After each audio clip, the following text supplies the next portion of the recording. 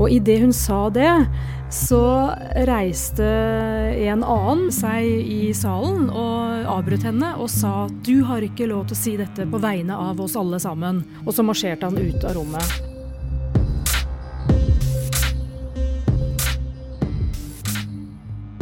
Omstreifervesenet en udvekst på samfunnslegeme som man må se at skjære vekk. Det sa venstrepolitiker Tore Torkelsen Foss i 1909. Og det her synet på de reisende, eller tatere og romanifolk som de også kalles, var det den norske stat satt ut i livet helt frem til slutten av 1980-tallet. Mange tatere ble tvangsbosatt, ble fratatt barn og sterilisert. Nå, etter et langt og konfliktfylt arbeid, så det endelig kommet en rapport i form av en offentlig utredning om Norges behandling av romanifolket. Men hvem egentlig denne gruppa nordmenn? Journalist Tove Gravdal, du har skrevet om rapporten her i Morgenbladet. Hva har du lært om denne gruppa? Jeg har lært ganske mye. Det ingen som vet nøyaktig hvor mange mennesker det handler om. Europarådets kommissær for menneskerettigheter anslår at det utgjør omtrent mellom 4.000 og 10.000 mennesker. Vi teller jo ikke befolkningen etter etnisitet i dette landet. Derfor det umulig å vite. Knut Vollebæk, som ledet utvalgsarbeidet, han fortalte meg at når han har fått spørsmål gjentatte ganger om lager du nå en rapport om romfolket, de som sitter på gata i norske byer og tigger og kommer normalt fra Romania. Nei, det det ikke. Dette altså en etnisk gruppe her i Norge som har vært i landet i ca. 500 år.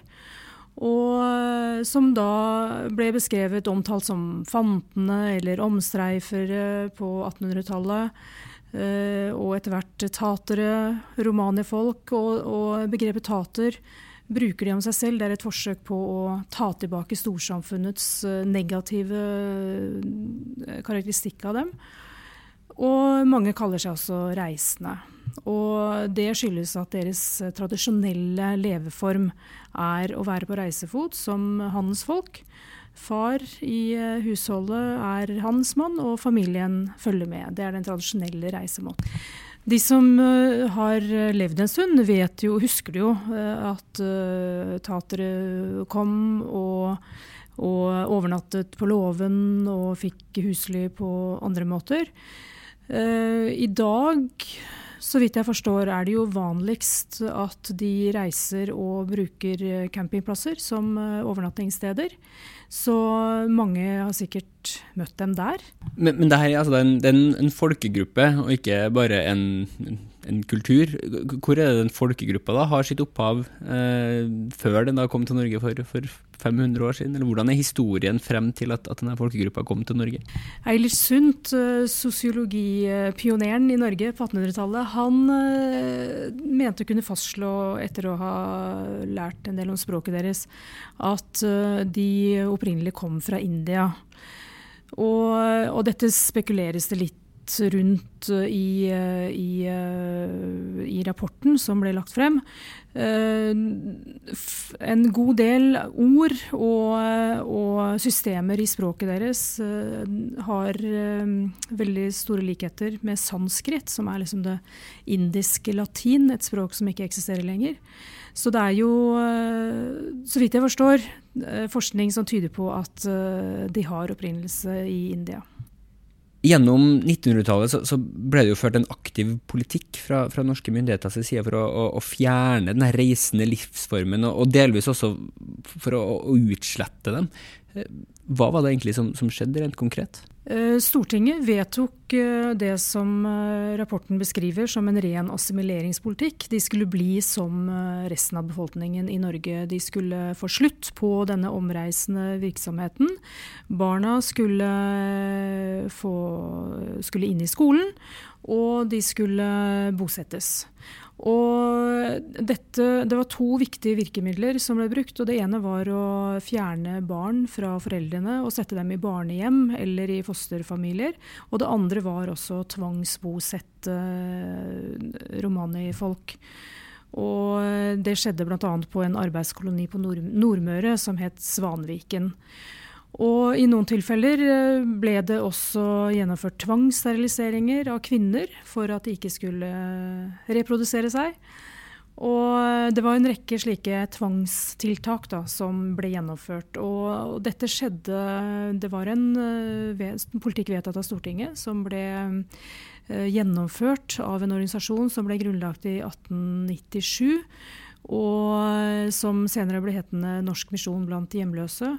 De drev mange av disse barnehjemmene, denne arbeidskolonien oppe på Nordmøre, og var langt på vei et slags direktorat for offentlige myndigheter, og gjennomførte denne dels groteske politikken. Dette var altså ikke en statlig organisasjon, men en privat organisasjon som gjennomførte den statlige politikken? Ja, det var en privat organisasjon som hadde ganske nære bånd til kirken. Og det var flere biskoper i den norske kirken som var inn og ut av denne organisasjonen. Og det er jo derfor kirken i dag, den norske kirken i dag, og Kirkens Sosialtjeneste, som er en stiftelse som overtok eiendelene til Norsk Misjon blant hjemløse da den ble nedlagt i 1986, har måttet stå til ansvar for de overgrep som ble begått mot romanifolket. Og det som skjedde, og som var helt nytt nå med denne fremleggelsesrapporten, det var at nettopp Kirkens Sosialtjeneste, som tidligere har sagt at de ikke har noe ansvar for det som skjedde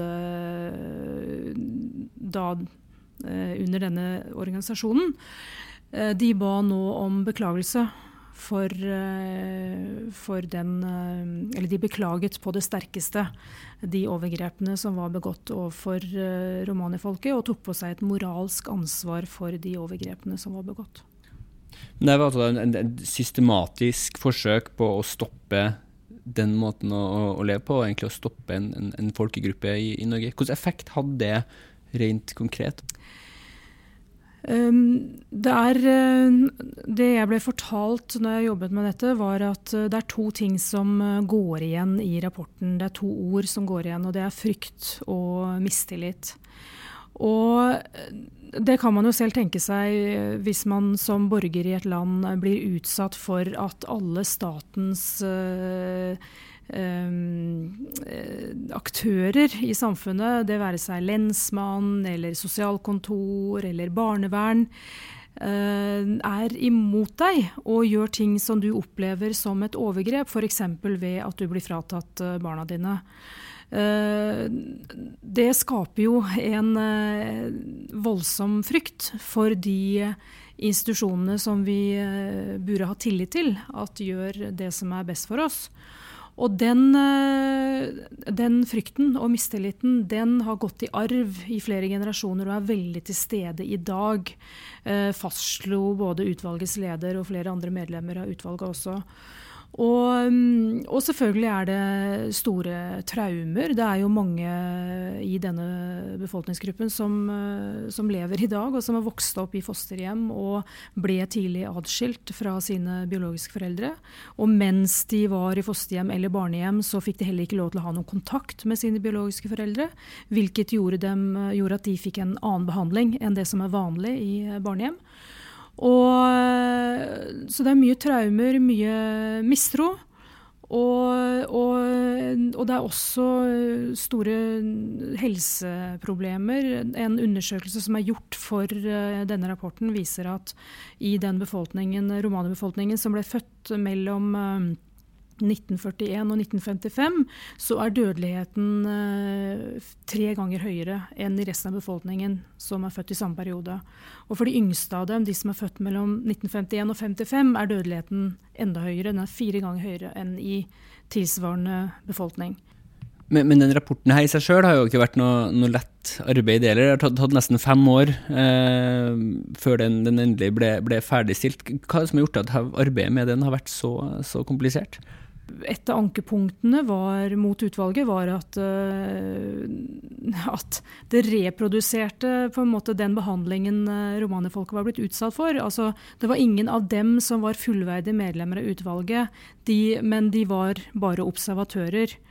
Og det ble et vanskelig punkt. Så da Knut Vollebæk, tidligere utenriksminister og ambassadør, og med erfaring med å arbeide med minoriteter i Organisasjonen for sikkerhet og samarbeid i Europa, da han ble spurt om å overta ledelsen av utvalget, så satte han som betingelse for å bli leder at representanter for romanifolket selv ble fullverdige medlemmer av utvalget. Så det ble oppnevnt to medlemmer i utvalget, representerer romanifolket. Men det har vært mye sterke følelser underveis, så vidt jeg forstår. Og et av problemene som rapporten selv peker på, det er at det er mye strid internt blant romanifolk om hvem som kan representere dem. Og det er blant annet forskjell på dem som har vokst opp på barnehjem, og dem som har fortsatt å leve som reisende. Så det er mye interne stridigheter som også har speilet dette, som også har blitt gjenspeilet i utvalgets arbeid. Ja, for du nevner jo det konkret i teksten din, for du var jo til stede da rapporten ble diskutert på et seminar på Litteraturhuset, og da beskriver du at mistilliten nesten var følbar i rommet. Hva mente du med det helt konkret? Ja, en hendelse som jeg observerte, det var da en kvinne som satt i et panel. Hun rettet en takk direkte til Kirkens sosialtjeneste for den beklagelsen de hadde kommet med dagen før. Og i det hun sa det, så reiste en annen seg i salen og avbrøt henne og sa at du har ikke lov til å si dette på vegne av oss alle sammen. Og jeg er helt uenig med deg. Og så marsjerte han ut av rommet.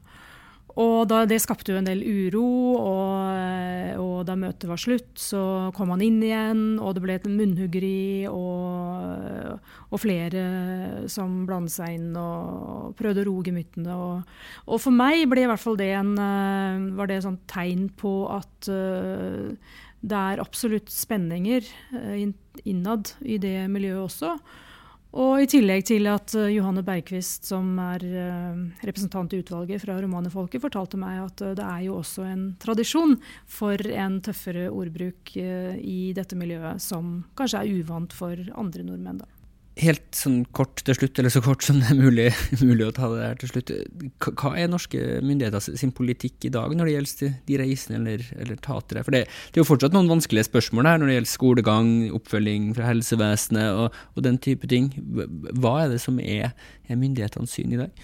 Kommunal- og moderniseringsminister Jan Tore Sanner fikk jo denne rapporten, og nå skal den ut til høring, og så skal ventelig regjeringen formulere en ny politikk. Og de ble ganske kraftig utfordret av Europarådets kommissær for menneskerettigheter, som var med på lanseringen av rapporten, og han mente at Norge, av alle land i verden, bør ha råd til å innføre ordninger i skolevesenet blant annet, for at barn av romanifolket skal kunne fortsette å dels leve det tradisjonelle livet, men samtidig kunne få en fullverdig skolegang.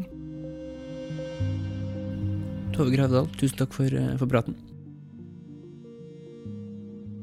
Dette har altså vært den andre piloten på Morgenbladets podcast, og det kommer mer, så spre gjerne ordet. Mitt navn er Askild Matre Aasarød. Vi høres.